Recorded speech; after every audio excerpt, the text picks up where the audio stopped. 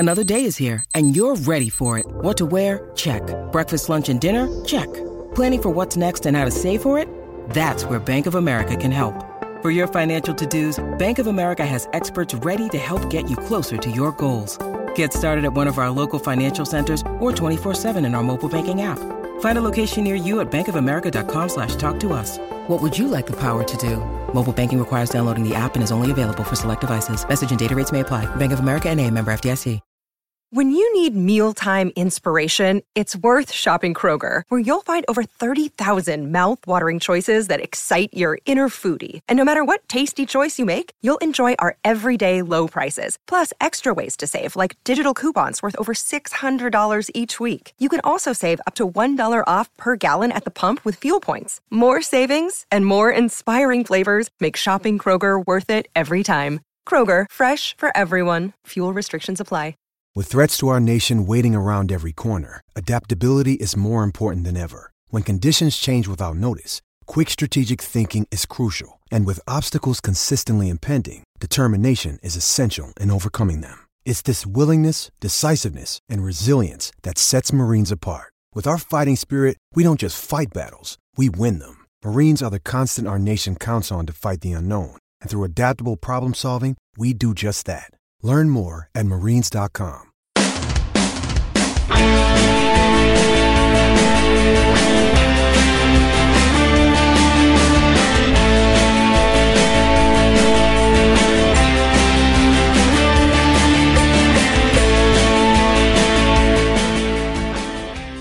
Hello everyone and welcome to Heart and Hand, the Rangers podcast. It's International Week and that means, of course, unfortunately our beloved Gers take a break, but we don't. We like to make sure you've got something to listen to, especially in a week where there's not really that much of interest to watch. And this is when we do our question and answer show, where every couple of months we invite the listeners to send in their questions and myself and a colleague answer them. And that colleague, as always, is Mr. Alexander Staff. Hello, Alex. Hi there, David. How are you feeling? Not too bad. I said always. I think this is your third. So it's I'm starting to become very regular. I'm a little bit worried I'm turning into Scott. Regular which has been now. a worry for a long time. Yeah, don't worry. We've all woken up screaming in the middle of the night, worried about that. And in fact, waking up screaming does sound like Scott. But no, we're here to answer the listeners. We asked our subscribers on Patreon even, if they would be kind enough to send us in some questions, which they did. If you're saying, well, I want to answer a question next time, David, then join us on Patreon. Seems quite sensible. But before we start all the selling to you, here's a chance for you to win something. Yes. David Tanner, formerly of Sky TV and various other TV stations you'll know, is hosting a night with Claudio Caniggia, formerly of our parish. Yes, a legendary Argentinian goal scorer, a man who, God, what he didn't do in football isn't worth talking about. He's coming to Glasgow for an audience with Claudio Caniggia. And if you want to win one of 2 VIP trips to meet him, then all you have to do is follow David Tanner, and that's at David Tanner TV. That's at David Tanner TV. You just follow and tweet to him at David Tanner TV, heart and hand. And if you do that, lets us recognise that you are in the running for this competition, and it will be held at the Record Factory in Glasgow on November the 30th. So that's the Record Factory in Glasgow on November the 30th. That's a one-off, Alex. There's not many occasions you're going to get to meet a chance. I mean, he was a great player for Rangers, but my goodness, you're talking icons of football in the 90s, then Claudio Caniggia would be in there. Definitely, yeah. And it's one of those guys as well who, he doesn't exactly do the rounds with these things, does he? He's not one for milking this sort of thing in his post football career. So yeah, I would say this one. I'd say that's one you want to win. Actually, chance to meet the guy, etc. VIP trip as well. That sounds like a good one. And I'm a little bit gutted that I would probably not be able to be included. No, you can't win. Sorry, I'll know if I get one from a Mr. Alessandro Stefini, then that's not gonna cut it either. But thank you to David for giving us the 2 tickets, or the 2 trips actually. And if you want to win one of them, then just follow at David Tanner TV, or if you already follow him, just tweet him heart and hand. Right, on to the questions then. And the first one comes in from Jamie. He says, with Sports Direct trying to intervene with the Gers store online, can we expect more court battles from them once the Rangers shop opens in the St Enoch Centre? Also, do you have an idea at roughly how much Rangers have made since strips went on sale? Cheers.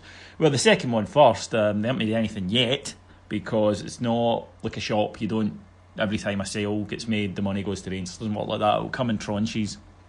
And I don't think the first one will have happened yet. There will be contractual payments because the contract with Hummel is $3.5 million a year, so they'll be receiving that. Whether or not that's a one-off or an instalment, I don't know. With profits and sales divvied up at an agreed date, and Rangers getting their percentage of it then. So that won't be done by now, will be done probably towards the end of the season, and at that point the way to find out about it will be from the books. We'll find out what Rangers took in retail. Might not show up until the following season's books, incidentally. Alex, with Sports Direct trying to intervene, can we expect more court battles? I'm afraid the only thing I can think of is yes, because that's what they do, but am I being a little bit too negative there? No, not at all. I don't think anyone's expecting us not to be in a court battle with Sports Direct anytime this next century. They're not going away. We know they're not going away. We have done far better with this than we probably realise on paper, actually. Because it's frustrating, because it's emotional to us, it feels like it's constant. It feels like we're never winning any battles.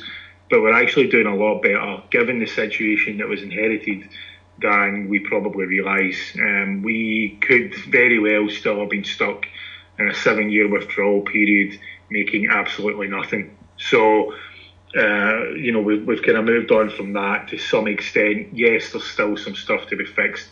It's not going to go away anytime soon. But given what we could have been in, it's not been as bad. And I think that we...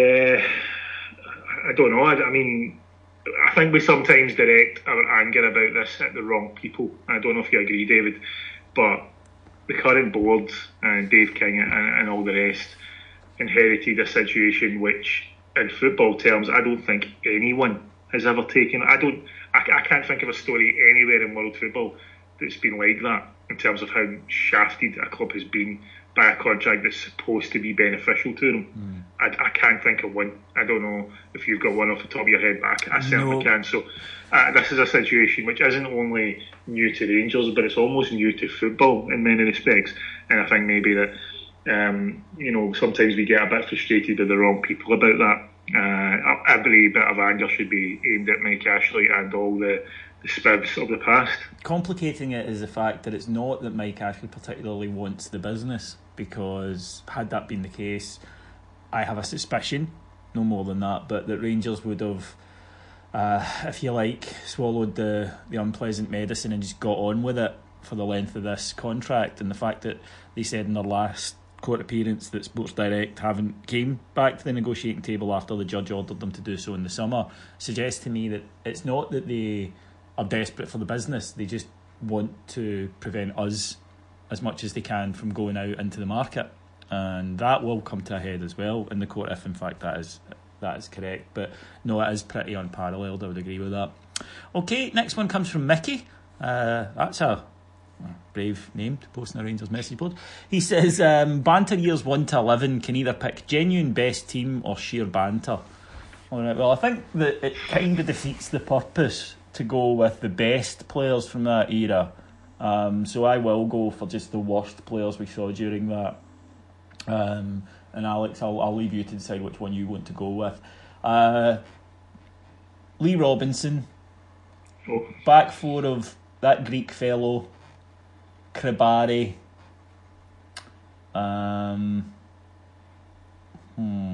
next to Kribari, we saw some belters in there, didn't we?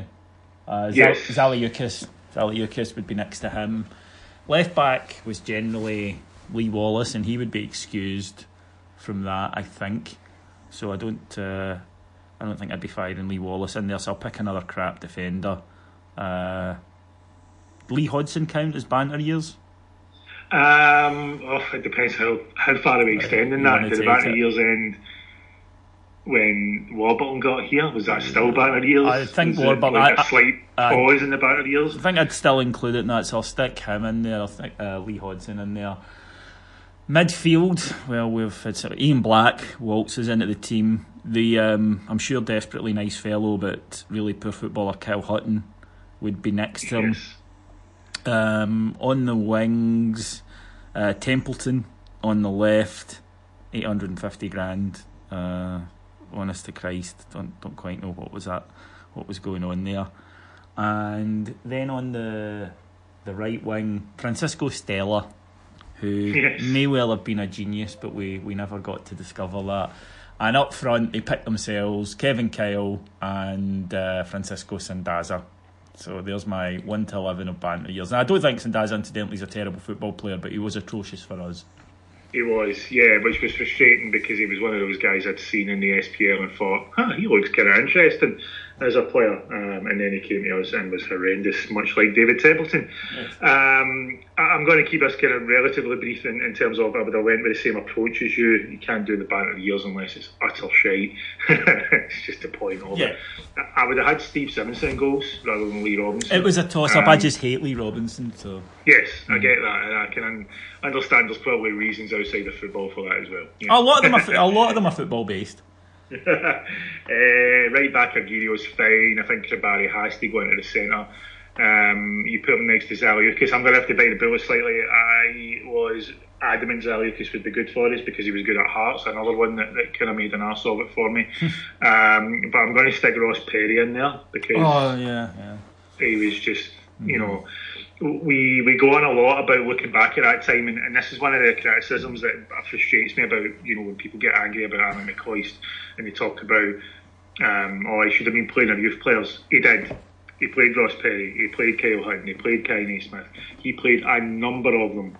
Chris Hegarty, there's far more, and I don't think one of them gave anything like they should have at that level, and not one of them has proven since that they're any better than at best Championship in Scotland level. Yeah. So, and that's the best of them. The worst of them are probably retired by now. At the grand old age of 26, you know. I can't believe. Sorry, yep, you're right. Actually, I'll drop Lee Hodson, and then we can end the banter a bit quicker. And I'm sticking in Holiday Daz. So there you go. Darren Cole. Darren Cole, yes.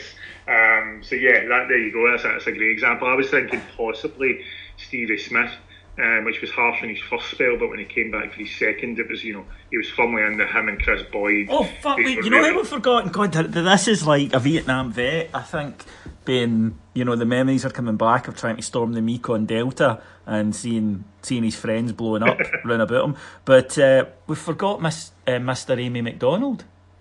Oh God, yeah, we have. Fuck. Well, he'd need to find his way into the side somewhere. He can take over from Stella. He would, by the way, if we were doing it this week, and I know we're not, but him and his missus would very much win the Hearts of the Week. Yes. If we were doing one this week.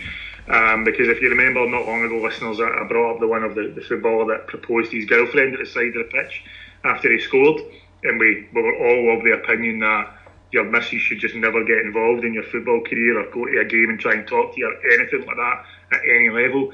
This isn't the first time Amy McDonald's went in two-footed to try and push her man's career at a time when I'm surely if he's got any self-respect, and I suppose that's the question, he's looking at those tweets thinking, oh God, to just shut the fuck up. Anyway. The thing is though, he's punching in that relationship. I think if you look at, you know, both looks and success and whatnot, so he's not going to say anything. And in terms of if he had any dignity, he got married in a white suit.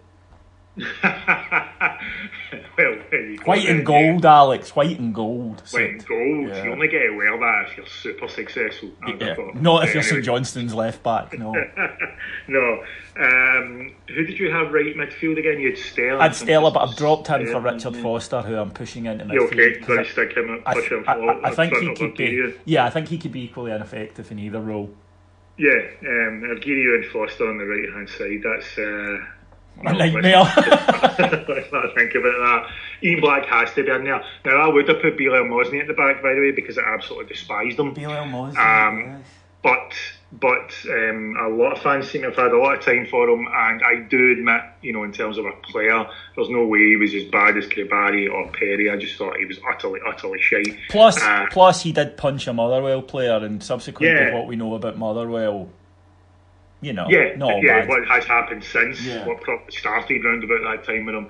I suppose, in many ways, if you're going to go, banter ears, that's a nice, funny story to tell almost, isn't it? So he kind of gets out of it that way. Ian Black has to go in, has to. He almost epitomises the whole thing. Kyle Hutton was a good shout in midfield. I feel as though we're forgetting some absolute horrors, though. We're bound to be. Our brains won't let us. That's the thing. It's rejecting it. Our brains are saying no. I don't want you to have to. I'm not taking you down that dark corridor again. Yeah, I know. When this comes out, we're going to get quite a few comments of us. Where was such and such? Kevin Kyle up front's an absolute certainty. Sandaza would have been a good shout. Again, who we forgetting? Who else did we have? I mean, that harsh from John Daly.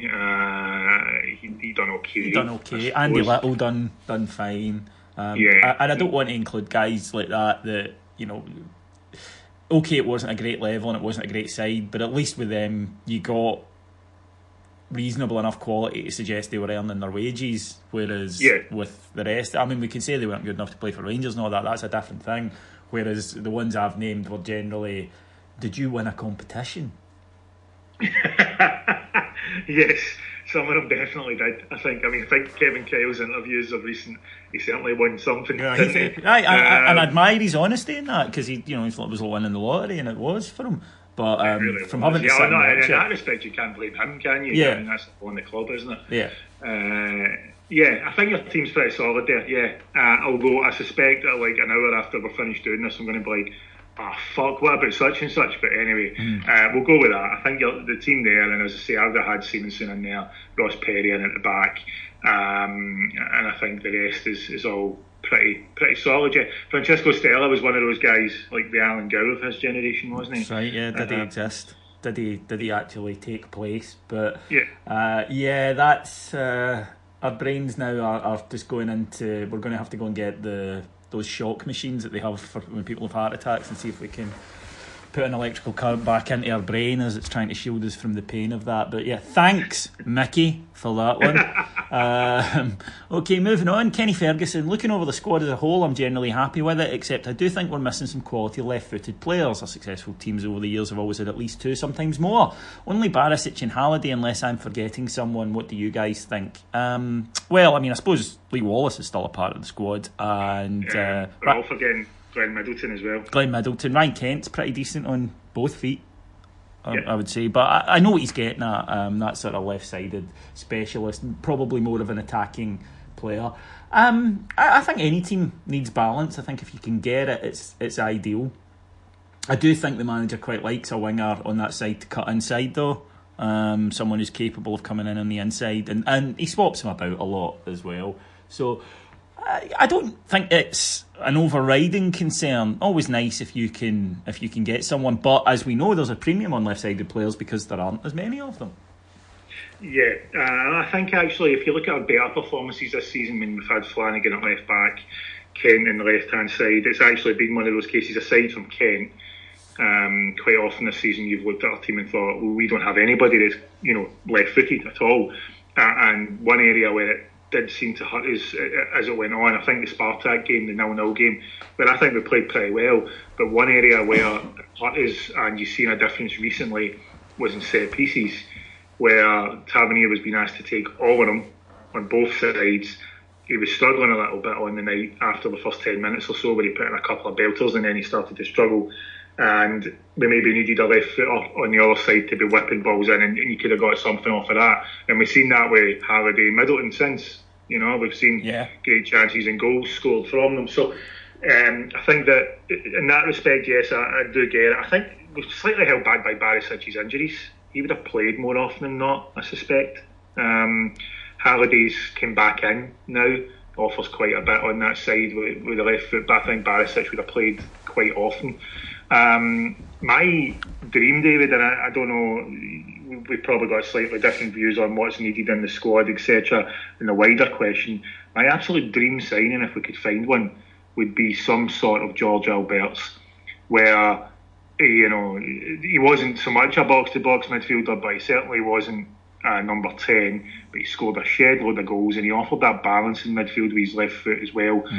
I don't want an out-and-out number 10 to come in. I want a player like him or a Van Bronckhorst, somebody in there that can do that, but offers that left-footed balance as well. So I do agree, at times we need a bit more of it, but as I say, Barisic's been injured, Middleton just kind of breaking in, that sort of thing, and obviously Ken is so two-footed that it's sometimes difficult to tell with him, but yeah, you're right, the best teams have balance, and it'll come when Barisic is fully fit again. It actually looks as though Halliday might have taken Flanagan's spot in many respects.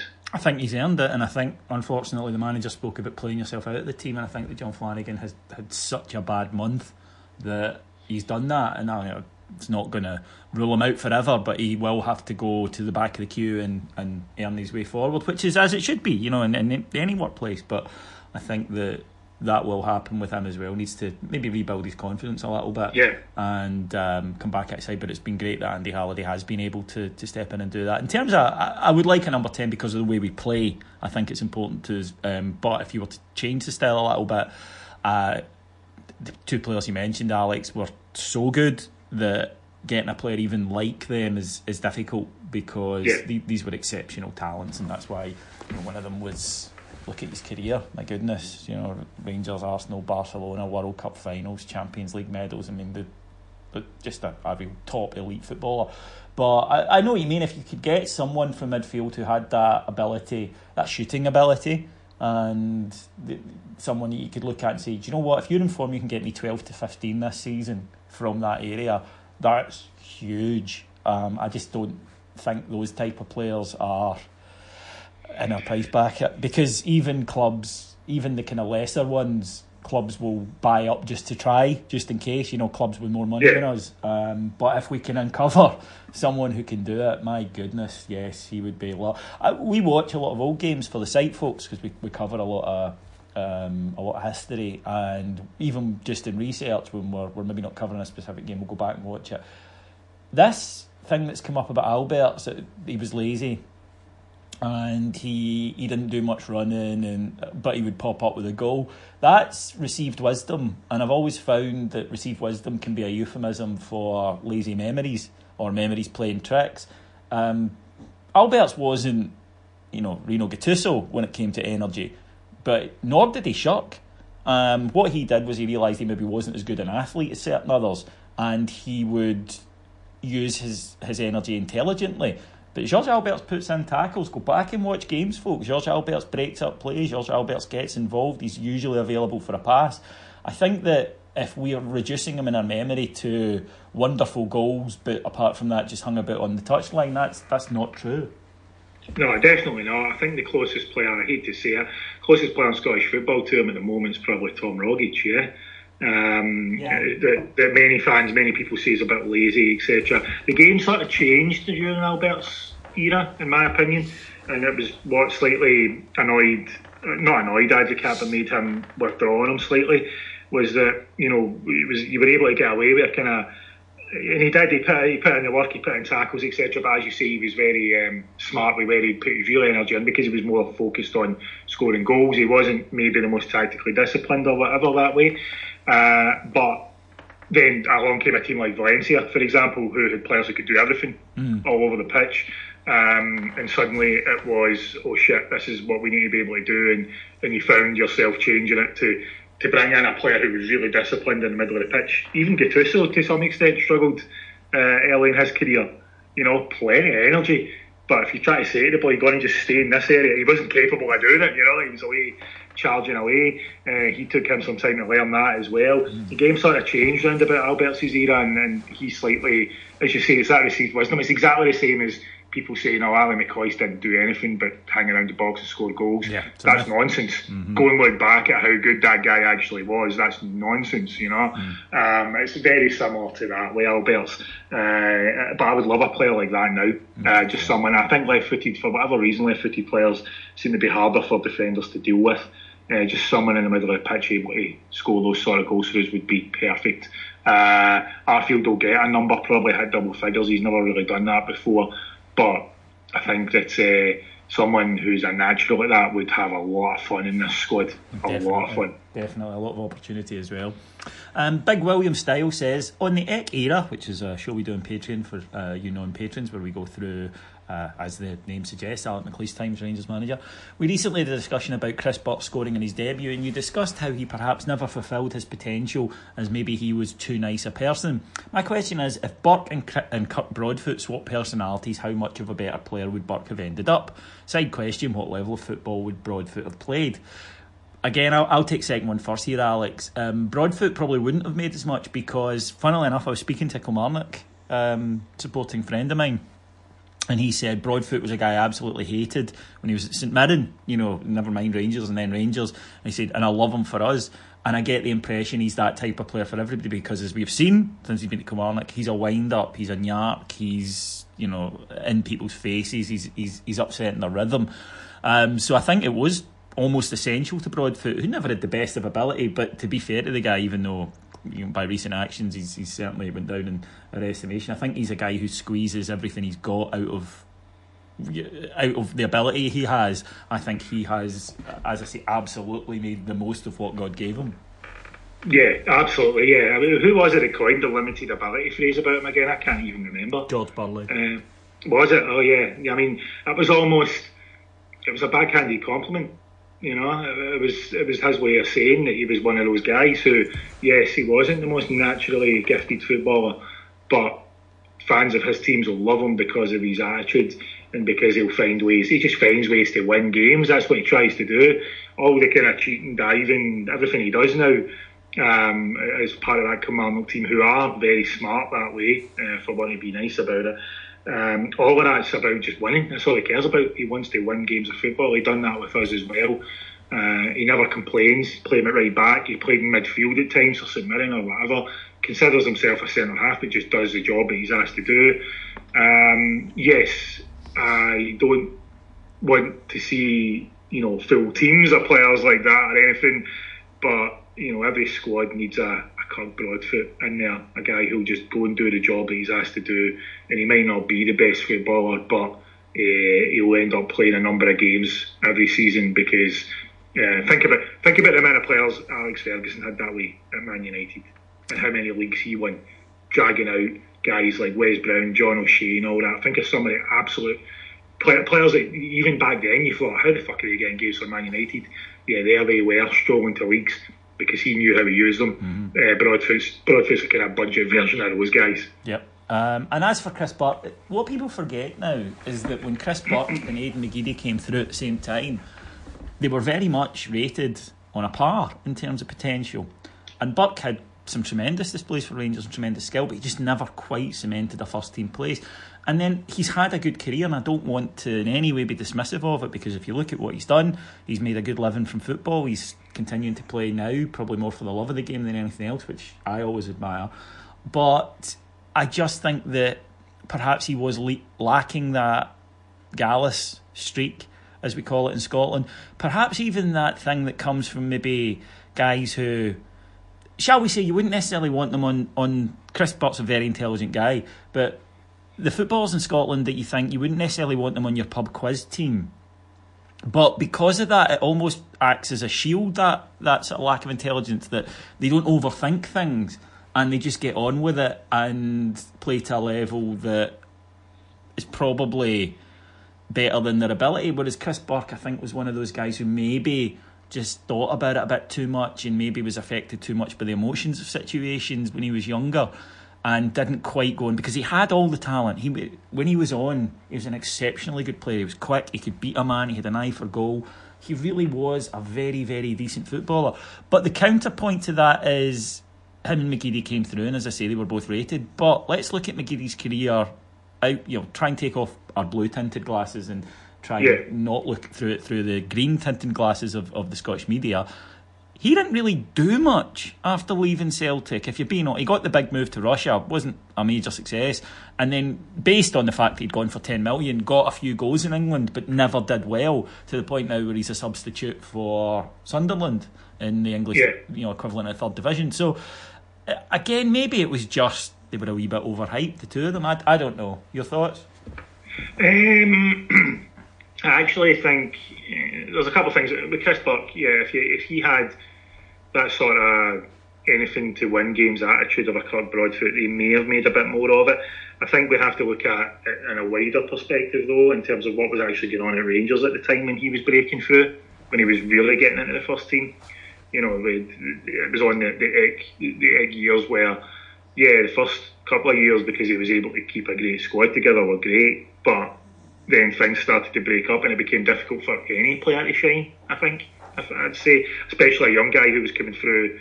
Think of the Peter Lovenkrands sort of career path, where at first, when he had all these great players next to him, he looked outstanding, and then when that dipped and McLeish's kind of attitude towards the game changed, we went a long time where Lovenkrands was very much slated by the fans. You know, when he was playing wide left and he was shite at that, allegedly, no heart, etc.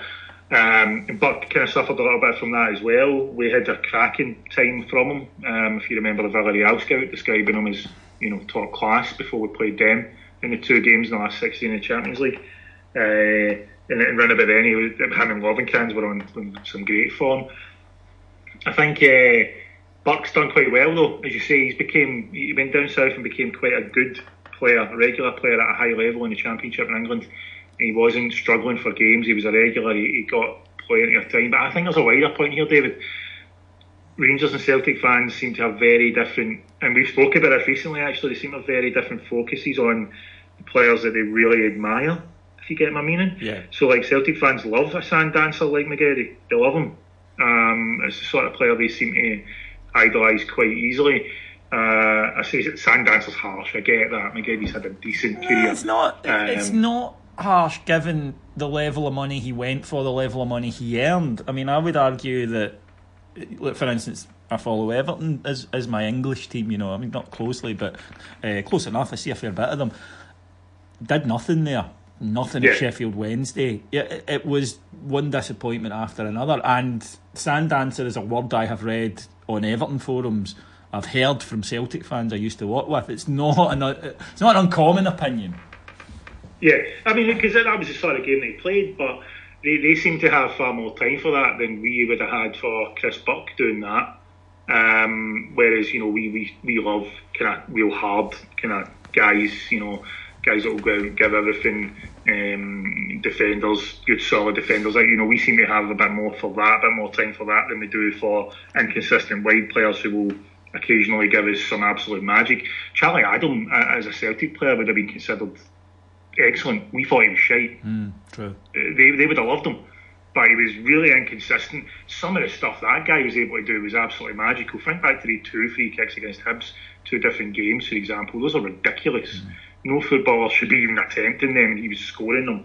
And he's, you know, he would have been loved there, but we didn't have time for him because he wasn't doing it week in, week out. And I think that's part of what was going on here as well, is that, as you say, there's the media perception, but there's also just a general fan perception. We talk players like Buck down a bit more than we should, and they talk players like McGeady up more than they should.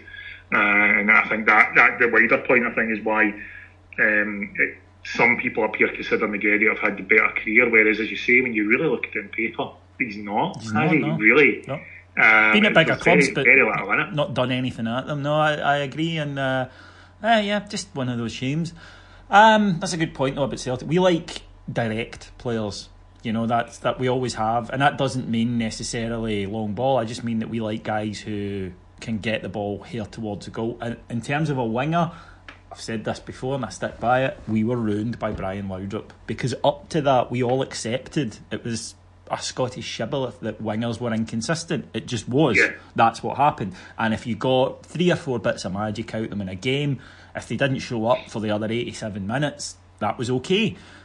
Brian Laudrup comes along, and then it was, well, hang on, you can then, right? You're supposed to get by the defender 8 times out of 10. You're supposed to get a cross in, you're supposed to win a corner, you're supposed to get a shot, you're supposed to get a goal.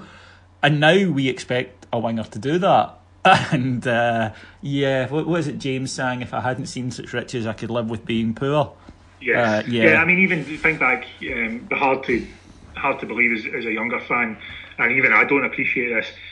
David Cooper's nickname was Moody Blue, wasn't it? Because You know, he could go entire games where you weren't sure he was doing it, and then one bit of magic or whatever, and people still loved him, and it was fine. We were fine with that. But as you say, we got ruined by guys like Laudrup coming in, and suddenly it was, you know, rather than being the exception, which he should have been seen as, we seem to have moved on as if, you know, every player, that should be the norm now, and it's difficult for white players at Ibrox. I think more difficult than most. We seem to judge them on what we expect them to be able to do rather than what they are actually capable of. And I could go on about that for hours with guys like Beasley and stuff, who were, for me, cracking players, but because they never took their man on every time they got the ball or whatever, and I think Chris Burke falls into that category as well. Centre backs and wingers, that's the two we're hardest on, in my opinion. Yes, at Rangers, yes. Always have been.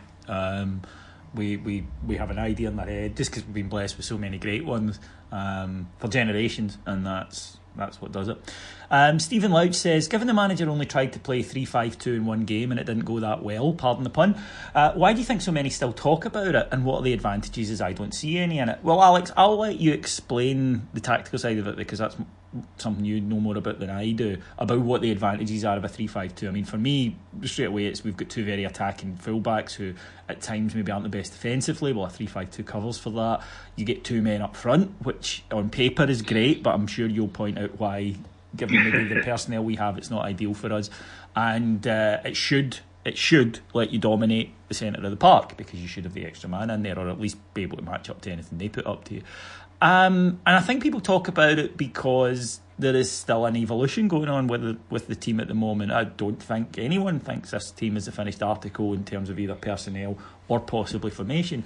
And I think that when 4-3-3 is looking brilliant, I'm thinking Hearts is a great example of that, you think we will never ever change from how we play. This is fantastic. But I think when it's not looking so good, when we're perhaps some of our more anodyne performances away from home, when we're not creating much, Livingston springs to mind, that people then go, well, what can we do that's different? If we can't make a lot of personnel changes, what can we do? Well, we'll look at the system. So it'll never go away, and this is not a new thing. Okay, maybe 4-3-3 versus 3-5-2 is different, but when Walter was there, it was, should we played 3-5-2, should we play 4-4-2, should we play 4-3-3 Eck with his mad 4-2-4 formation, because it's such a straightforward thing that everybody understands can be done, is always going to be, when things aren't going well, pretty much top of the things that we can change. And it isn't unique to us.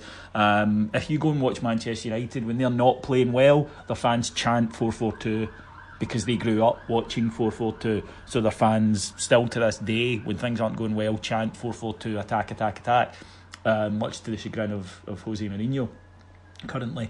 So Alex, those are my thoughts on why the debate still rages. But what are the advantages of that system? Firstly, theoretically, and then as pertains to us. Okay, so I mean, theoretically, the advantage of the 3-5-2 is supposed to be that you don't give up the three central midfielders, which is quite a big thing. You've still almost got a 5 in midfield, and it's very dependent upon which players are playing in the wing-back roles. And then you have 2 up front rather than just the 1 centrally. And if you've got the right personnel for that, and this is the biggest part to me as to why it's difficult for us, and you're up against a team who are playing in such a way that 2 forwards is useful against them, then it can be very effective. You've got 3 centre halves on the pitch, usually 1 or 2 of them being quite comfortable on the ball and able to break forward from defence as well. Think kind of Bagheera style almost. Somebody, that's why so many teams that play it have got almost like a fullback in one of the positions now. If you think back to when Chelsea done it so well under Conte, and it was Azpilicueta playing on the right hand side of the 3. Yeah. Because he was so good in the ball, and when the space opened up in front of him, he was able to go. Kyle Walker for England as well. Yeah, exactly, yeah. And for Man City to some extent when they play it. But I think one of the things that you have to do often, or in my opinion anyway, it's great to look at other teams in other leagues, try and get an understanding of this, see how it could maybe work for us. But the challenges that Rangers face in terms of how teams play against us, even very experienced players that have played at the highest level will talk about it being a unique challenge. Now, it's not quite unique because there's a team just across the city who have got a very similar challenge to us, and we have to kind of almost look at them.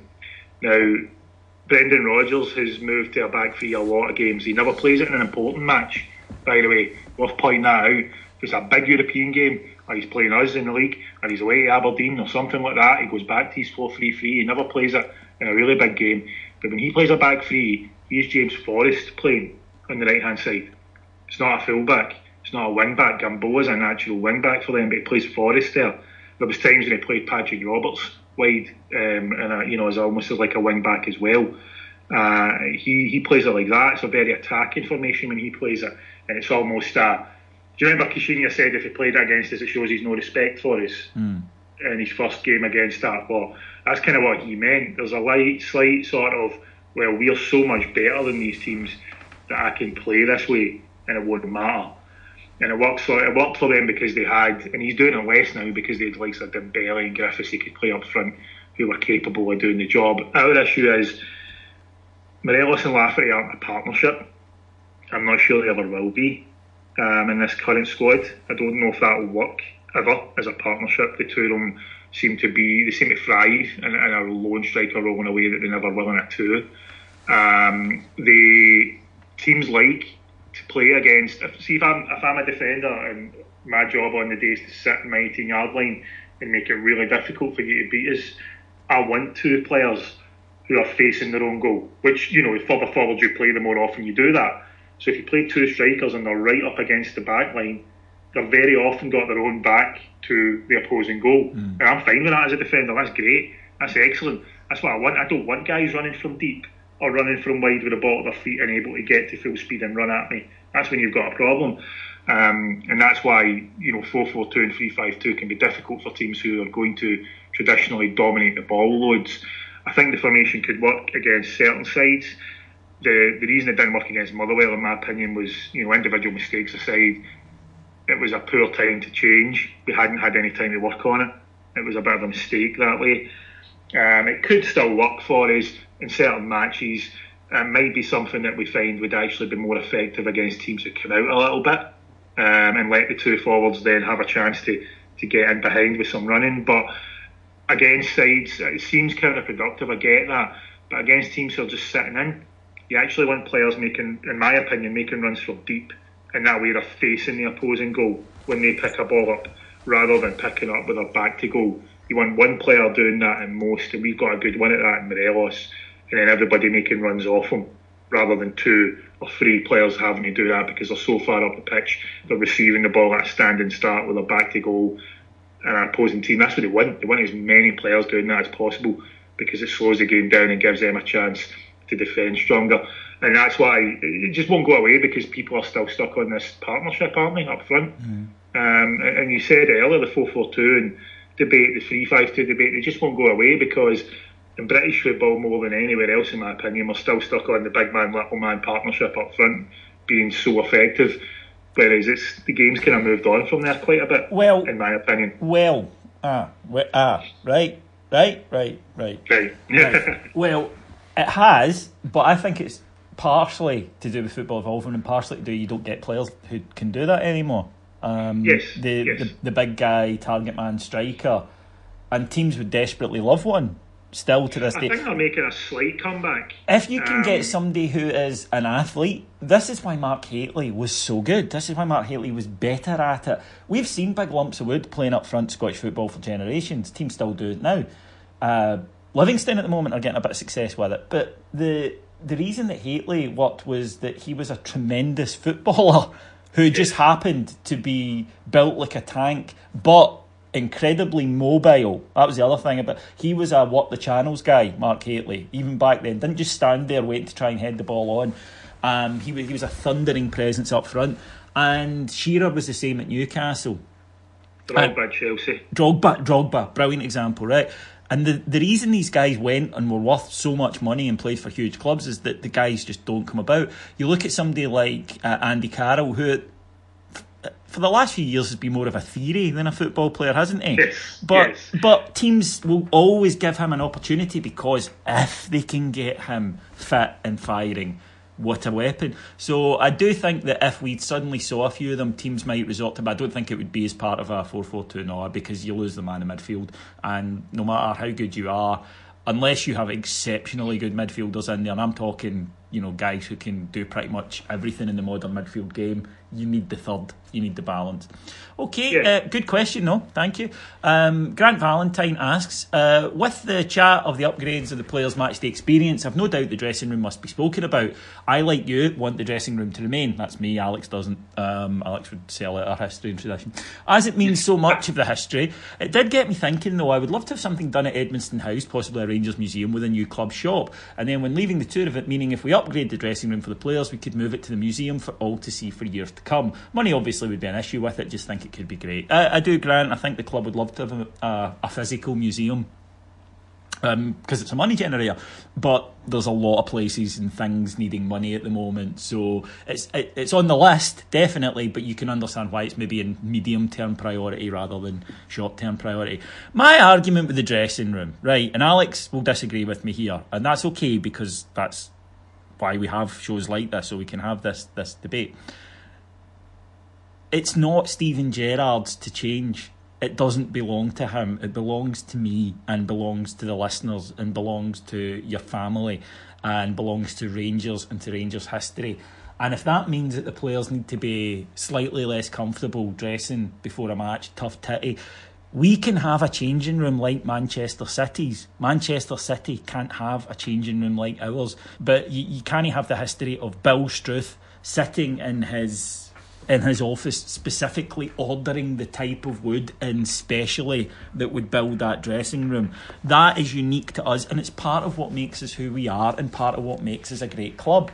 And for instance, there's a hook for their hats to go on, and that to me is wonderful. It differentiates us from who other clubs are, and they cannot get that. They cannot be that. They can't have the history we have. So I am very resistant to change for it. Have another one, by all means. Build another one in the Bills of Ibrox that's got all the modern who has. Do what you like at the Hummel Training Centre, but that main stand at Ibrox and that dressing room as a part of it isn't theirs to touch.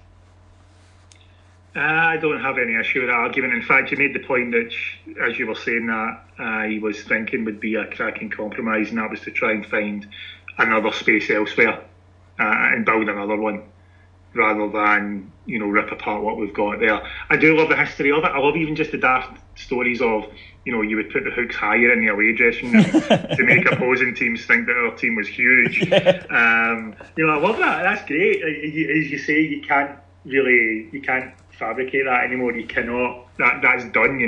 Any team that has changed from that cannot go back to that. And there is no point in 50 years from now where people will walk into the sterile dressing rooms of a Man City or an Inter Milan or the likes and look at that and go, oh wow, think of the tradition and history here. You're never getting that again, and it would be a real shame to lose that. I do understand that.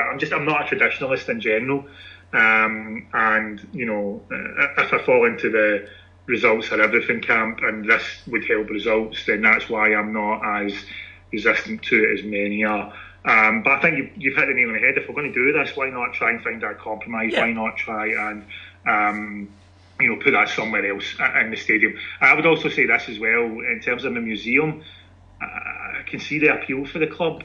I'm not sure we need it, if I'm honest. And that there would be a cracking example of it, where you could build another dressing room somewhere, keep that there, and just extend the tours to some extent. Yeah, heighten that experience. That's a good tour. Into a museum in itself. That's a good point. Yeah, if you walk into that main stand at Ibrox and spend 5 minutes or 5 hours, it doesn't matter. You walk out wowed, and if you walk up the stairs into the blue room, into the changing room, into the trophy room. Alex and I were fortunate a few weeks ago. We were doing a live shoot at Ibrox, and the club were gracious enough to take us on a wee tour. There was just the 10 podders. That was some experience at night, down on the pitch and around the pitch. We weren't allowed on the pitch, quite rightly, but in the dugouts, up the tunnel, into the stand. Look, yeah. No museum is going to be as good as that. So, yeah, we do have something special already, and I can understand why, as I say, it's not a priority at the moment. Thomas Anderson says, any idea why the SPFL don't allow a multi-ball system? No, and I can't understand any reason why not, other than perhaps maybe some clubs don't want it.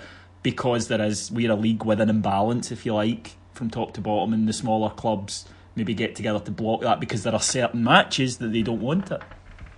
That's the only thing I can think of as well. I can't understand. I even tried to find, I've seen this question, I had a quick look obviously.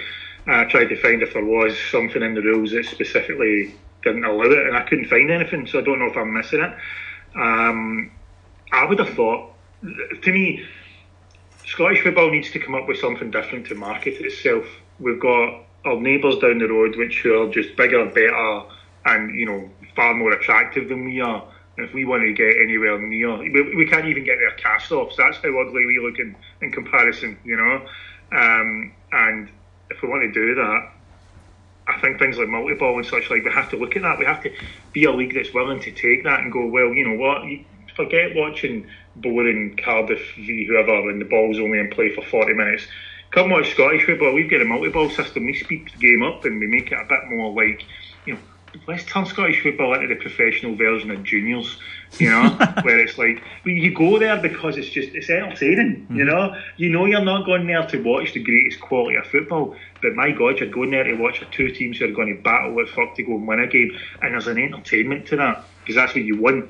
You want competitiveness, things that are a bit pretty for pretty's sake, and we see many teams that play that way. When two of them get together, the game kind of gets a bit boring to watch, doesn't it? Yeah.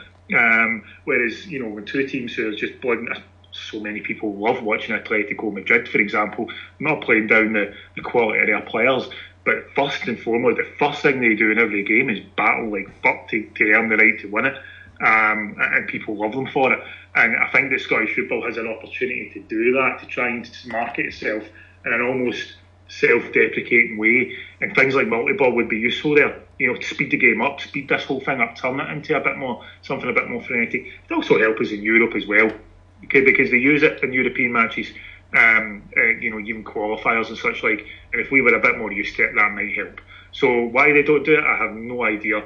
I'm actually that cynical that I start to wonder if some clubs can't afford enough footballs. It could be, yeah, genuinely. And they think that it'd be a bit of a waste of time having to have all of that ready, so we're not going to... Plus they would be used more, so you would run out of them more quickly. Yeah. I mean, I know that sounds a really silly thing to say, but it's true. It means that you've got, maybe 10, 12 footballs being used in a match, which means the wear and tear is going to be quicker on them. Yeah, it's not like a Sports Direct fiver for a ball. Right? No, these are... good match balls, £80, £100 plus. Yep. Anybody that's ever played with an actual official match ball as compared to the sort of ones that you buy that say they are, will know the difference. And yeah, they are a little bit expensive, I suppose. But I wonder if it's as simple as that. The SPFL are just like, it's just a bit of a cost and we don't really need it. But I do think they miss an opportunity there. I really do. Yeah, me too. Dale says, following the recent financial statements, do you think there's any genuine reason for concern? No, not particularly. I mean, don't get me wrong, we're running at a loss and the losses are made up by the directors. If the directors weren't there, then it would be a concern. Equally, the losses are there because the directors who are there, who are prepared to make up the losses, have decided we should run at a loss. So it's a chicken and egg thing. Could Rangers be self-reliant at the moment? Yes. Could Rangers be self-reliant and competitive at the moment? No. That's the reason. The books look like what I would expect the books to look like for a strategy like this, Alex. Yes, if there was concern, and this, as you say, it's a chicken and egg thing, it almost sounds strange. If there was serious concern, Pedro Caixinha wouldn't have got sacked. We wouldn't have been paying off players. We wouldn't have been spending money to do up the stadium. If we were seriously concerned about the financial side of things, we would not have made those big outlays. We wouldn't have done it. Tavernier would be gone. Tavernier would be gone. Yeah, things like that. Tavernier would have been sold for $2.5 million to West Brom or some nonsense like that. Yep. These things would have happened. The fact that they haven't, take away, it's almost just like looking at the headline, isn't it? The big figure there, the minus 14 million, and thinking that tells the whole story. It doesn't read great. Yeah, it doesn't read great, but the devil is in the details, Alex said. And at the moment, unless something changes with either the capacity of the directors to... and these are not loans now, they're being converted to equity, but either the capacity or desire of directors to do that changes, then we'll reassess it. But where we stand right now, as we're recording this, no. Despite the fact that I read the week before we were supposed to be going into admin again, Today, wasn't it? Today, a Celtic fan had told us that we were going into admin, and I actually bet him £10,000. I said to him, okay, if you're that confident as you're saying you are, let's 10 grand on it, and he wouldn't take the bet. So don't know what that tells you. Declan Cairns, who I know, suspicious name, but Declan actually comes from Kilwinning, folks, so he is staunch. He just has reasons to dislike his mother. This upcoming month is massive to our season. Where do you see us sitting in the table come full time on the 29th of December? And do you think we will need to spend lots in the January window to win something this season? No, I don't, and I don't think we will spend lots in January. Players will come in, but I would expect it to possibly be loans or taking over contracts that are expiring, that sort of thing. But where do you see us sitting in the table come full time? Fuck it first. Well, it's certainly possible. You might have missed this, David, in the kind of fabled WhatsApp chat. I asked the question, we've got 11 games between now and that game, between now and the end of the year, end of the calendar year. If you were given 7 wins, 2 draws, 2 defeats, how would you like them to go? It's a little bit, I mean, but you do look at it and think we're capable of more than that. Even though the evidence of the season so far suggests there's going to be a couple of bumps in the road there, we are still capable of more than 7 wins, 2 defeats, 2 draws in those 11 matches. Damn right. Every single one of them on paper is winnable, and we know that won't be the case. Jesus, if we come out, if we're doing hand in hand after that game and we've won all 11 matches between now and then, I suspect I will no longer have any testicles left because I'll have shot them out myself. That would be the best run we've had in a long time. God, yeah. We can be first. I suspect we'll still be sitting in second. I think the results will fall in such a way, but I don't think there'll be any difference between the sort of 2/4 point gap that we've got, kind of swithering between of late. I think we'll go into the new year still very, very close to Celtic will be top of the league. I think Hearts will start to dip slightly now just because injuries are catching up with them. Yeah. And that'll be, how it looks. I tell you, one team that surprised me, I don't like to talk about Scottish football too much. How the fuck did Aberdeen come back into being something? Aberdeen knock off the teams they're supposed to knock off. But they weren't even doing that. They weren't. But they were underperforming. Now at the moment they're probably overperforming, and they'll go into their usual, I think, soon enough. I think they lost a bit of confidence. Unfortunately, we gave them it back, and the results have picked up some them. But they have better players. They're not a great side, but they're better players than most of the teams they play against. So that's it. But they might drag out that way. They'll come back up. Hibs have dropped off as well, which is somebody doing. Hearts have significantly dropped off, but so that all of those factors into that, I think. Stephen Spears, I personally believe there's too much respect afforded to that lot across the city. How do you think Gerrard and co should address this? Is it a confidence issue and can only be addressed by getting a monkey off their backs by beating them?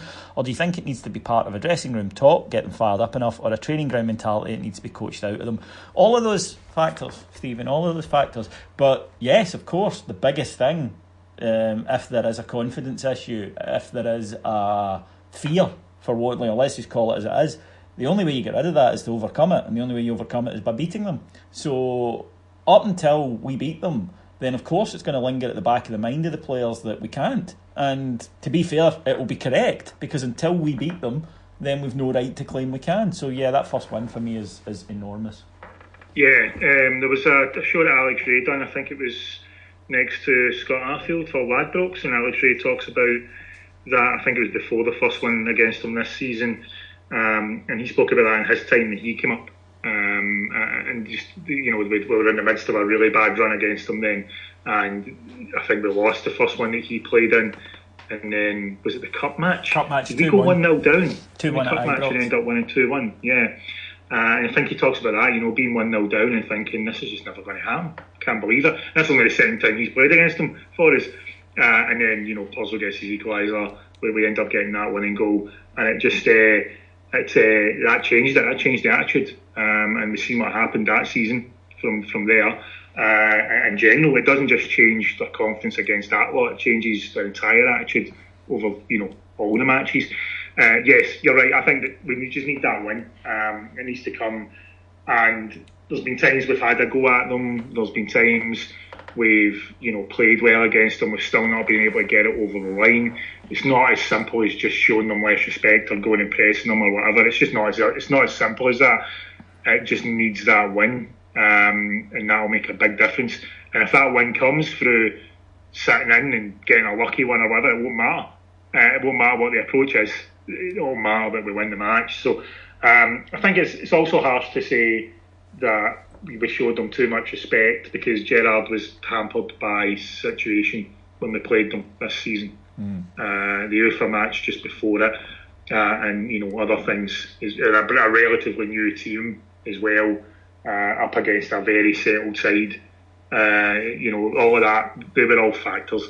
Let's revisit that, this time next season and see. I bet you he doesn't approach the matches against them like that when he's got full time to prepare or anything like that. That's not going to happen.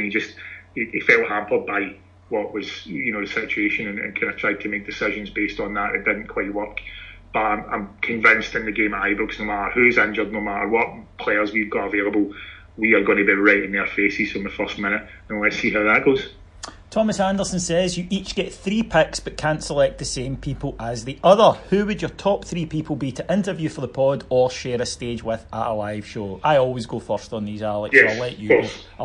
I was going to say I always and then take away from you. So I'll let you go first, and yes, you can have Ali. Well, no, I was going to leave you, Ali. Well, I was going to leave you, Ali, to be polite, but it's fair to say that between us, Ali would be pretty high up. That's number one, I think, to me. After Richard Gough, obviously, our good friend Richard Gough, yes. David.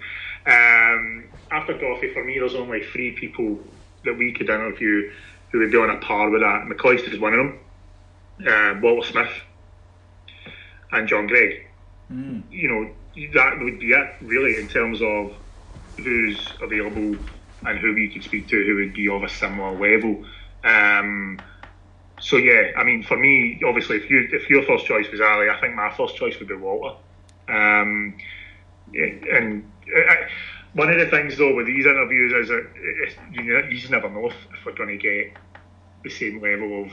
Kevin Thompson was amazing, Richard Gough was amazing in terms of how open they were. And you just never know if you're going to get that from everybody, do you? And I don't mean that as a criticism to them, because they've spent decades under fire from the media. So, it's natural for them not to completely open up and everything that the media is then got to pick up and run with. That's kind of what we're up against, aren't we? I mean, we're now at the stage where we can do what seems to be nice, relaxed, off-the-cuff interviews with people, and it's 2 or 3 days worth of stories for the Sun and the Daily Record. They must love when we get an interview, because we do all the work, and they they get to just retweet it, essentially. They get it. So you're going Ali, Walter, and John Gregg. It would be the 3. For me, the 3 biggest that we could get, and would be, if we could get them being open, being honest, being themselves, that would be. I think that'd be amazing. Yeah. A few of the ones that would have been on my list, but with the 3 that Alex has mentioned, obviously crossed off mine, we've already had, and you can get it if you go to patreon.com/Heart and Hand and sign up, and you'll hear interviews with Richard Gough, Mark Walters, Andy Gray, some amazing names for the past. The cult heroes like Scott Nisbet as well are on there. So Souness, obviously, guy changed my life. As simple as that. He changed my life and the life of every single Rangers supporter at that time. So Graham Souness would be one. Another 2 then that from any Ranger, Brian Laudrup, obviously. Yeah. Just to stroke his hair and tell him how wonderful he was. And even though the club are desperate to stop me because they think I'm going to ask for a vial of his blood. And I mean, that's nonsense. I'm not going to ask. Yeah, exactly. He's going to say no. I'm not fucking stupid. Stevie G. Yeah. I mean, I'm not downplaying these guys in terms of influence and the. No, you're only allowed 3, Alex. It's quite all right. We could both pick 1,000. When people maybe say, "Why did you have such and such a head of Souness?" Everybody will have their favourite. I mean, I'd love to speak to Alberts, Gio. There's so many players. Neil McCann would be great, I think. Yeah. Neil McCann would be brilliant. One other, although what's happening today makes you worry, Gaza would be amazing. But, we could go on all day. 3, Thomas, I think we've had 2 questions from Thomas Anderson. I don't know if it's the same person. If it's Thomas that I know, I'll have words with him. 3's just not enough. No, so 500. But that's a good thing. We can aim. Send your question next time. we can keep aiming. We can keep aiming for it. Now, I'm going to start skipping a few questions, folk, because we're out of or running out of time. And it's not because your question was bad. Hoggy will pick it up for Hoggy's Hamper, another show on our network. But it was more just the fact that we've maybe discussed something similar with that before, so we're just going to move through to slightly different ones. Colin Kerr, do you think the capacity of the ground will ever be increased? Ever? Yes. Not in the near future, in my opinion. No, and there's something about the way the stadium is just now, and maybe it's just me, it's what I'm used to. I just don't see where it could be done. Or you could take the screens out. Yeah, which I think would be a bit of a slight loss, and they'd probably try and put screens somewhere. They would put screens somewhere, but you could take them out from where they are. There's a lot of things you can look. You can do anything if you've got enough money. That's the thing. So if there is a time where there is more money, because there is a demand. I mean, their ticket sales are ludicrously good. I mean, phenomenal. So it'll be something they'll be looking at. If you're turning people away, then you're losing money. So you might think it's better to invest it, but it's not priority right now. Ewan Cunningham, who are the best and worst journalists you've dealt with on a personal level? Are the ones you found generally all right, but would come across like an arsehole in their writing, or vice versa, came across like an arsehole in person, but be generally balanced in their writing? That's got to sound really weird. I mean, there was some really good guys that I dealt with at the time. Colin Duncan at the Record was brand new. You always knew what you could get from Derek McGregor at the Sun. Was always good. To be fair, though, I was married to his cousin, so it was kind of difficult for him to stiff me on that kind of thing. Surprising ones, and remember though, this is over a decade ago now. Jim Spence was always really good with me, and really fair and went out his way to be helpful. Something happened to him about 2012, and he just wasn't the same guy. I don't know what it was, but the bitter Rangers hating FUD that he grew into just wasn't anything like that in the 2000s when I was doing the Trust at all. Quite bizarre. I know that a lot of people have bad things to say about him based on stuff that he's written recently, and that's understandable, and I disagreed with it. But Neil Cameron was always really good with me. Celtic supporter, but you know, he was open about it and never misquoted. That's all you can ask, you know. He never misquoted me or took a quote out of context or tried to make a big thing of it. Chick Young and Graham Spears were always or tried to be really nice to me in person, and then soon as the red light went on, they would get tore into me personally. You know, they would play the man, not the ball, because they couldn't win the argument. So it would be kind of, as Alex brilliantly described it, would be kind of ad hominem attacks rather than anything to do with what we're talking about. So and then they would cosy up to you in the green room afterwards. That's why with Spears I always say to people, don't get upset. He doesn't believe half the shite he comes away with, and he genuinely, I get that impression. I think that's part of the issue, isn't it? He genuinely believes that you can say something and then go, you know, it's only football. That's how he thinks. It doesn't bother him. It's the same as when you point out you got something wrong in a match report. He goes, who cares? Because he doesn't. And that's why I say to people, don't be annoyed. He is trying to annoy you, and he's trying for attention. I don't understand it myself. I think it's very false, but that's his view. And his view was he could go out and say something on air, and a second later just say, that was on air. Don't worry about it. I don't really mean it. Tam Cowan was brand new. Tam Cowan was really good with me, really nice, and I mean, like, genuinely would defend me, and when people would try to take the piss, be genuinely go and have words with other journalists who'd done bad things. Tom English is an arsehole. Tom English would be so fucking nice to you, so nice to your face, and then write a scathing piece, again, personal. And I'll never forget when he's lecturing onwards, the time of We Deserve Better, and he wrote this big article about how Murray was, you know, a fantastic guy. He would never sell the club to somebody that didn't have Rangers' best interests at heart. I was a wee arsehole that was out to cause trouble, and I just thought, there you go, you know, talk about taking fucking, you know, take the easy option there, not looking at any of the facts, just saying, well, my bread's buttered on this side and going for it. So I've no respect at all for somebody like English, because, as I say, just a snake. He's got no morals, and at the end of the day. And also, when you're talking about somebody and you won't speak to them, you'll only speak about them, I always think is because they have the number. All they had to do was pick up the phone. So when they were doing a piece about me and Murray, and they would speak to Murray about me, but not then speak to me to give me, you know, the right to reply. I always thought that was a bit cuntish, to be honest with you. But the only one I ever met that I thought, no, you're sharper than me, genuinely, was Cowan. The rest of them, I mean, Cowan is like that. He's so quick. Whereas with the rest of them, I thought, no, I see in an argument, I'm going to win. And that's maybe just, you know, arrogance or overconfidence. But I'm a reasonably good arguer. And I'm quite quick. But with him, I was like, I'm not taking this guy on. He's sharper than me. It's a wee bit like, you know, when people go on Have I Got News For You, and they try and take on Merton and Hislop, and you're like, what are you doing? Especially Hislop. Yeah, I mean, in fact, even Merton. What are you doing? You're going to lose. So I was like that with him. But the rest of them, I always thought, no, I can hold my own here. I mean, the likes of Chick Young, no offence, the guy's a fucking moron. And if I couldn't beat him in an argument, then I'd be off the Erskine Bridge that night. There's some of them that I met that I won't name that were genuinely, I was staggered at how moronic they were. Like, genuinely taken aback by, oh, that's not an act. You are genuinely this thick. Okay. And then you meet one and they just take themselves so seriously. I remember meeting Keevans at an awards do and being introduced to him, and the guy is genuinely more pious than a pope. You would think that he is, you know, above everybody that he's ever met, and you're like, right, Monty fuck here, mate. You know, you work for Radio Clyde and The Record. It's not to write home about. So yeah, there are some good guys in the media. I always found that in the Scottish media there were three types of journalists. One, there were people who were Tims and didn't care who knew it. Two, there were Bears who did care who knew it. And three, there were the guys that just wanted to write their story and go home. And if you got two or three, you would be alright. If you got one, you could be in trouble.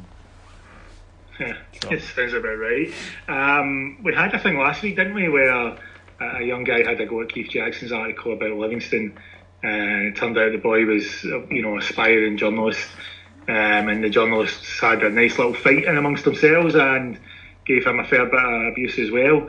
If you're on Twitter at all, that was quite entertaining and worth a find, but I can't quite remember the username of the boy who done that, but you'd be able to find it via Keith Jackson's tweets and replies and likes and such like. There still seems to be, you talk about an arrogance, there still seems to be a bit of that going on, whereas in my opinion, and I think this shows a great example of it, it's changed now from people talking about the journalists and ex-players' opinions to journalists and ex-players talking about fan opinion. That's now what fans want to see. They want to have their voice and hear people talking about that rather than them talking about what these supposed experts have said, because we now see through the supposed expert side of it. And, you know, we realise that they're really, you know, a lot of time no better, no smarter, no more knowledgeable on football than we are. So, you know, that shift has happened. Yet there still seems to be a slight arrogance amongst certain journalists, in my opinion anyway, the ones that, you know, I've kind of came across via social media or other ways. There still seems to be this kind of genuine belief that they are above the average punter and should be considered so. You just need to look at the sales, you just need to look at what happened with Johnston Press this last week, etc., to see that that's no longer what fans are looking for. And if they don't change that attitude, many of them aren't going to be in the position to slap about aspiring journalists and say, you've got to be nice to these guys that are going to give you your first job. Probably not in 10 years' time, if things keep going the way they're going. No, exactly. Things have changed, and you either change with it or you die, and that's the same. I mean, we're doing our thing, not for a second suggesting it's anywhere near as popular as the mainstream media, but it's growing, and we wouldn't have had this space, if you like, to expand into had they been delivering what people wanted. But it was bruising. It was a bruising time because they were getting paid and I wasn't, and you know, it took up a lot of my time, and I would never deny that, and people get annoyed when I'll say, well, you know, he was a good guy to me. I liked him personally, and he was, and they go, oh, he wrote this, and I'm like, I can't help that. You know, I can disagree with what he wrote, but he's still a decent bloke. Trust me, I've been in situations where I needed a hand, and he's given me a hand that he didn't need to. And therefore, I'll be honest, I take people as I find them. And yes, that applies to Celtic supporters as well. There's one who I'm going to embarrass just now, a guy called Lawrence Donegan, who writes for The Guardian, or wrote for The Guardian. I was in America. Don't be fooled by the name. He's a Celtic fan. He's a huge Celtic fan, but he loves the pod, this pod, because he just likes the banter on it. And he's always been nothing but decent with me. And I mean, he'll take the piss when Rangers are terrible, but I don't think there's anything wrong with that. He doesn't shout Sevco or, you know, have them killed, but he takes the piss out of the club that are his club's rivals. I don't have a problem with that. I don't think that there's anything wrong with that. And he was in Lloyd calling the commotion, so, you know, fuck it, it's good enough for me, frankly. Moving on. Do you think we will ever bring a centre forward through the youth team to be our first choice striker again? The last one was maybe Robert Fleck, who made any sort of impact. Jeez, that's a good point. Alex? We will. It's going to take a special talent, and we've spoken about this many times, David, so you know, apologies for repeating, but you only need to look at the record of big clubs in general when it comes to developing their own strikers as opposed to signing the finished articles to see how difficult it is these days. It's more a football-wide thing than a Rangers-specific thing, in my opinion. Melvin Simpson, ignoring what goes on across the city, because that shouldn't influence this, question, do you believe that we have a problem, real or perceived, with bigotry and or sectarianism? If so, what can we do to resolve it? Well, we certainly have a perceived one, yes. Now, look, you will find in a cross-section of society as large as Rangers supporter, you will find that some of the people in it are bigots, because there are bigots in society.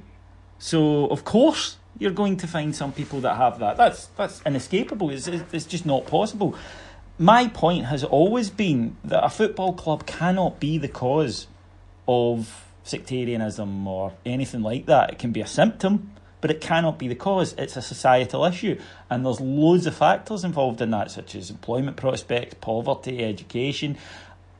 Governments don't want to deal with that, though, because that's difficult. That takes time and money and effort to solve. It's a lot easier just to go, it's Rangers' fault. And you also have to remember that in Scotland there are a lot of people who derive their living from the sectarianism industry. So they don't. They've a stake in it not going away. In fact, they have a stake in making it out to be worse than it is. You just need to look at, I believe there was a new group launched the other week for anti-Irish bigotry. And people find it laughable because it just doesn't exist.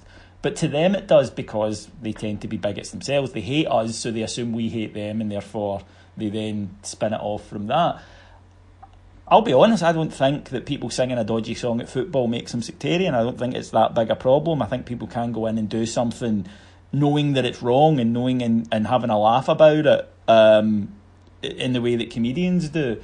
That people can go in and go, oh, this is a bit dodgy, in the way that you tell a sick joke. But we're in the middle, because of social media, of a kind of new Puritanism where people quite enjoy joining a mob and go, I can't believe you said that, you should be hung.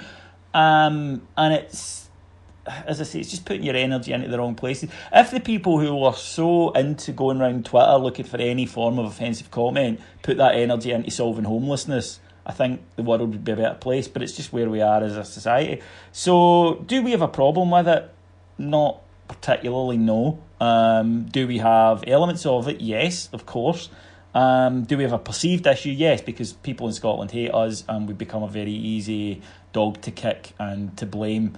But that's why we need to get together and call it out where we see it if it's wrong. But equally, we need to not be pliant, not be supplicants, not be down on our knees apologising for being Rangers fans, because that's what they want. And they won't go away. That's the thing, they won't go away. We've tried this. Stop singing this. Okay, we stop singing this. They find something else, because they're not interested in ending sectarianism. They're only interested in beating us up for it. Yeah, I mean, this goes all the way back to Scottish Labour government, doesn't it? Yep. Up here, and and they saw, well, to me anyway, it looked like they saw an opportunity. They saw an opportunity to deflect away from 250,000 Scottish children living in poverty, etc., to turning it to look at these two big bad football clubs, and then we became the biggest villain through some, rather smart, as I hate to admit that, rather smart machinery from certain people. There is a fair debate that no one seems to want to have about sectarianism and bigotry in this country. No one seems to want to have it. They are happy to judge on the moment and not someone's overall life. If you go to a game of football and you sing about hating Catholics and then get back to your Catholic-born wife, are you a bigot? Or can you be claimed to have anti-Catholic feeling at the very fact that you married someone who, was of that faith or is of that faith, etc.? There's a fair debate to be had about whether or not, and I say this, by the way, for someone who has a little bit of, studying psychology, etc. in uni, so a little bit of knowledge about this. You are not the same person sitting in a group of 40-odd thousand fans as you are when you leave that scenario in your day-to-day life. That's two very different things. And from a psychological perspective, and if you're not willing to put that in as part of the debate, if you don't have that as one of your central premises about this, then you're not being fair. You're not doing your job. You're not actually understanding what's going on there. And the acts of football fans at games of football is not reflective of how they are their entire life, and that's just a fact. And anybody that tries to tell you that is wrong. They're wrong. As for society these days, there's actual good psychological research into this now. There is a joy. It's almost like an addiction to judging. You get a certain boost from it mentally that makes you feel good, and that's why Twitter can be the place that it is, where any sort of miscomment, joke, anything like that will be pounced upon because it makes these people feel better about themselves. Yep. And that's not going to go away either, and now social media is given as a platform to see that from everybody, whereas before it used to just be, you've talked to your pals about it and go, oh, look how terrible such and such is. Now you're able to tell the entire world how terrible you think they are.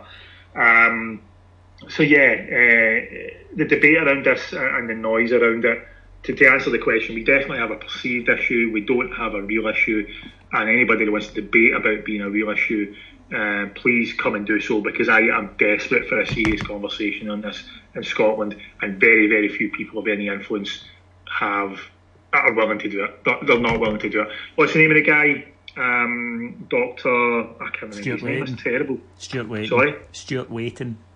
He's about the only one that's willing to have a serious conversation on this. Yeah. And any time he does, he is absolutely pilloried for it in certain sections.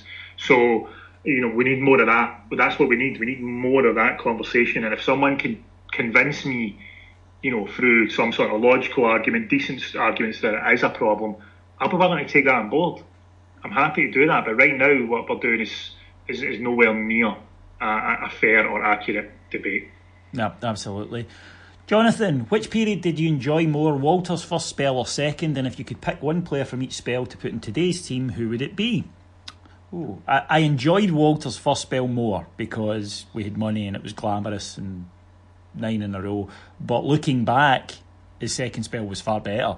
What he achieved was almost heroic in that second spell, given the limitations that were placed on him. So I think historically, but I have to say that I enjoyed the first spell a little bit more, just simply because what the club was and what it represented.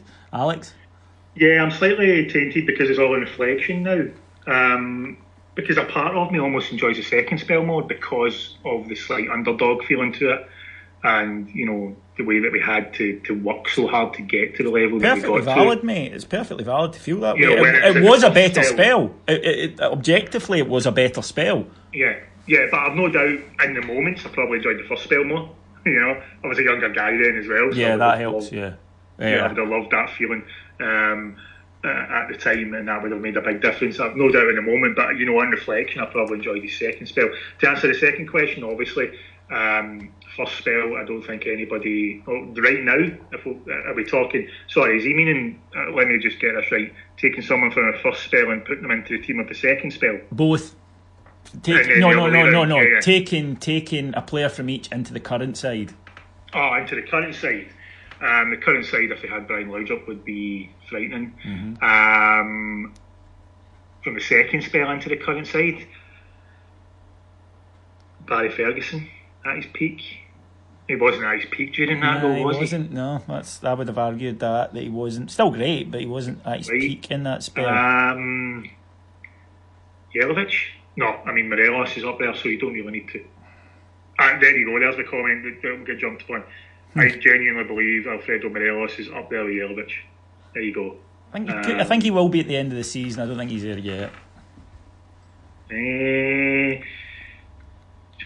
Second spell into the current team. As I said, I loved it. You know, if you could have got Barry Ferguson at his best there, like I think that's the sort of player we possibly don't have.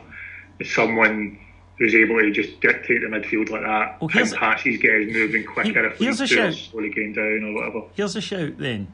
What about Brahim Hamdani? Yes, I mean there's a player that would be useful to that team, to our current side, yeah. Or the other one that sprung to mind was my good friend KT. Yes. Obviously, would be up there. But if it wasn't that, because I think that would be a place we could improve, Carlos Cuellar. Yeah, there you go. In fact, do you know what? That's probably, that would be it. I was thinking about defenders.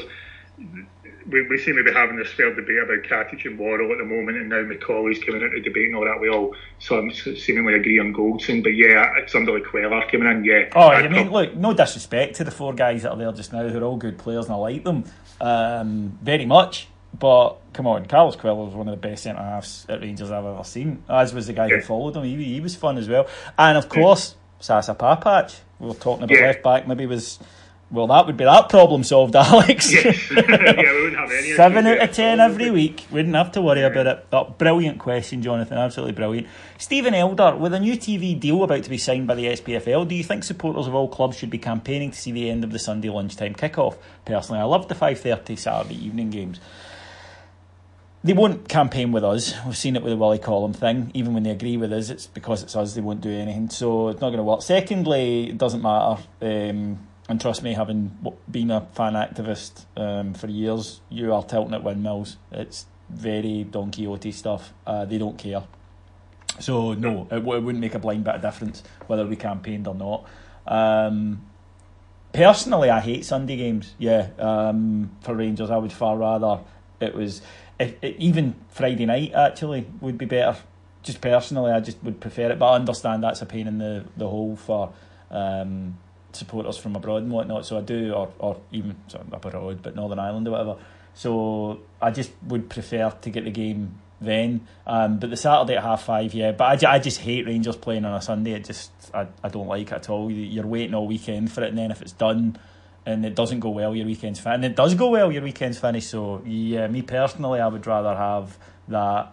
I don't mind the Saturday morning kick-off, but the Sunday, just not for me. Alex?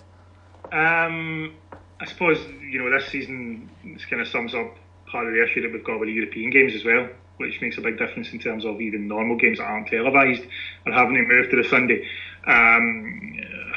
It's all personal preference. That's the issue, isn't it? The question itself said, personally, I preferred the 5:30 kickoffs, etc.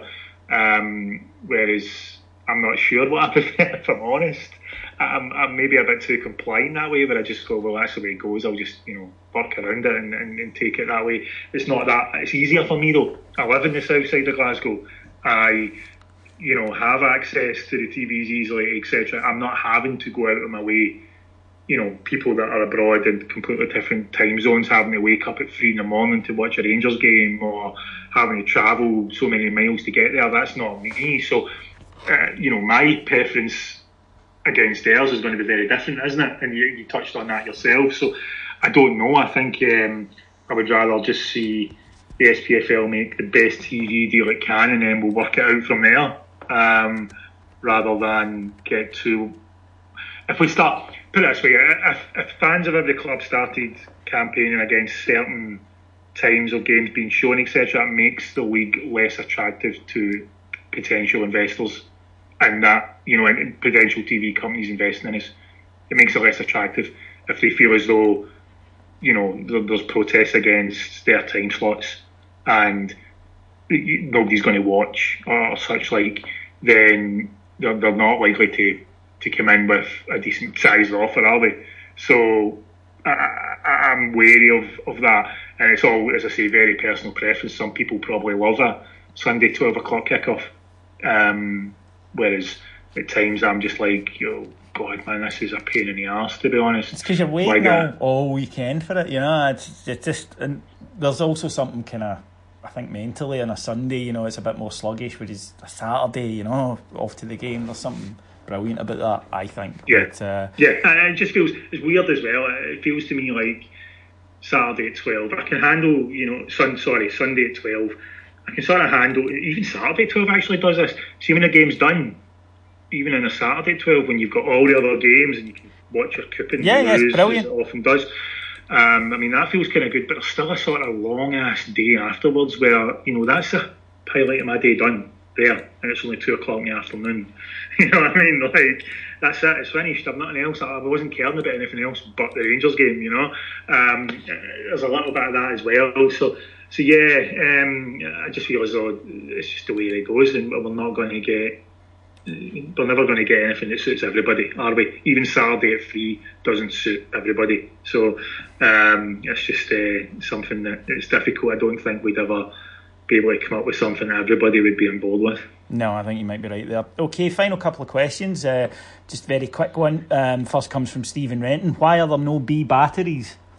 He asks. There used to be. I actually know this. It's because they were used in devices that got superseded, so it was things like radios and stuff when they had the tubes, and then when that went and microchips come in, so there you go, you've learned something here today. I think it's also because we don't want to be saying the batteries, no, absolutely. And who wants a B when you can have a double A, triple A? You would always want to if you're talking about boobs there, then you're going in the wrong direction. Absolutely, good point. You want I had a mate whose girlfriend had boobs that were 36 double F, which he said stood for fucking fantastic.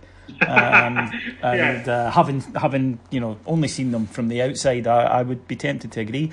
And lastly, Jock Wallace says, should the death penalty be brought back for individuals who put pineapple on pizza? I just think that if you're the type, Jock, that doesn't have a cultured enough palate to be able to enjoy pineapple on a pizza, you probably wouldn't be able to build a gallows that would work. So I think people like myself would survive. But no, I mean, you stick to your kind of cheese and tomato and your farm food.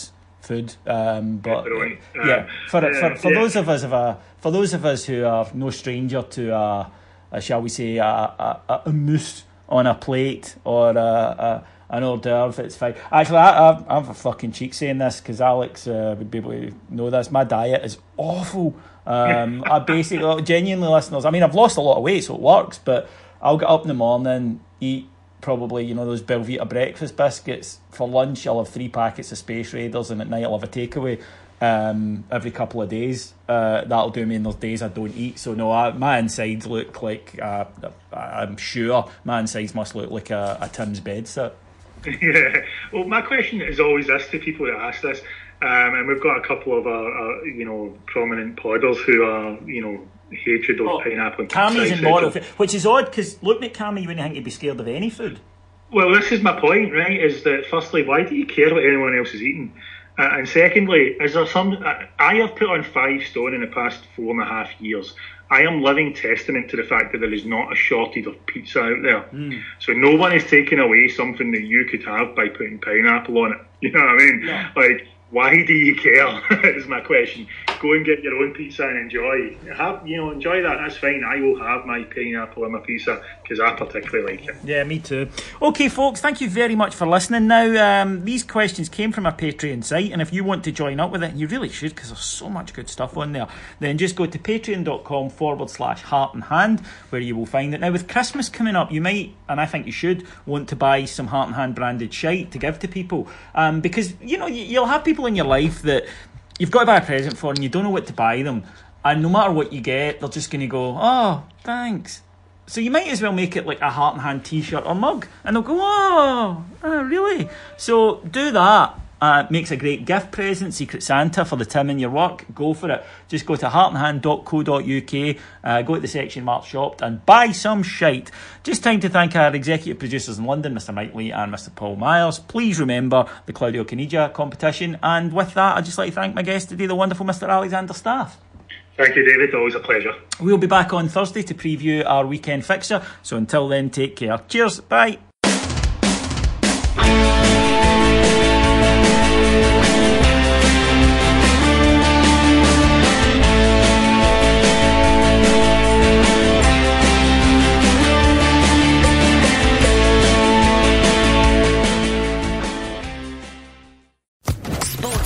Podcast Network. With Lucky Land Slots, you can get lucky just about anywhere. Dearly beloved, we are gathered here today to... Has anyone seen the bride and groom? Sorry, we're here. We were getting lucky in the limo and we lost track of time. No, Lucky Land Casino, with cash prizes that add up quicker than a guest registry. In that case, I pronounce you lucky. Play for free at LuckyLandSlots.com. Daily bonuses are waiting. No purchase necessary. Void where prohibited by law. 18+. Terms and conditions apply. See website for details.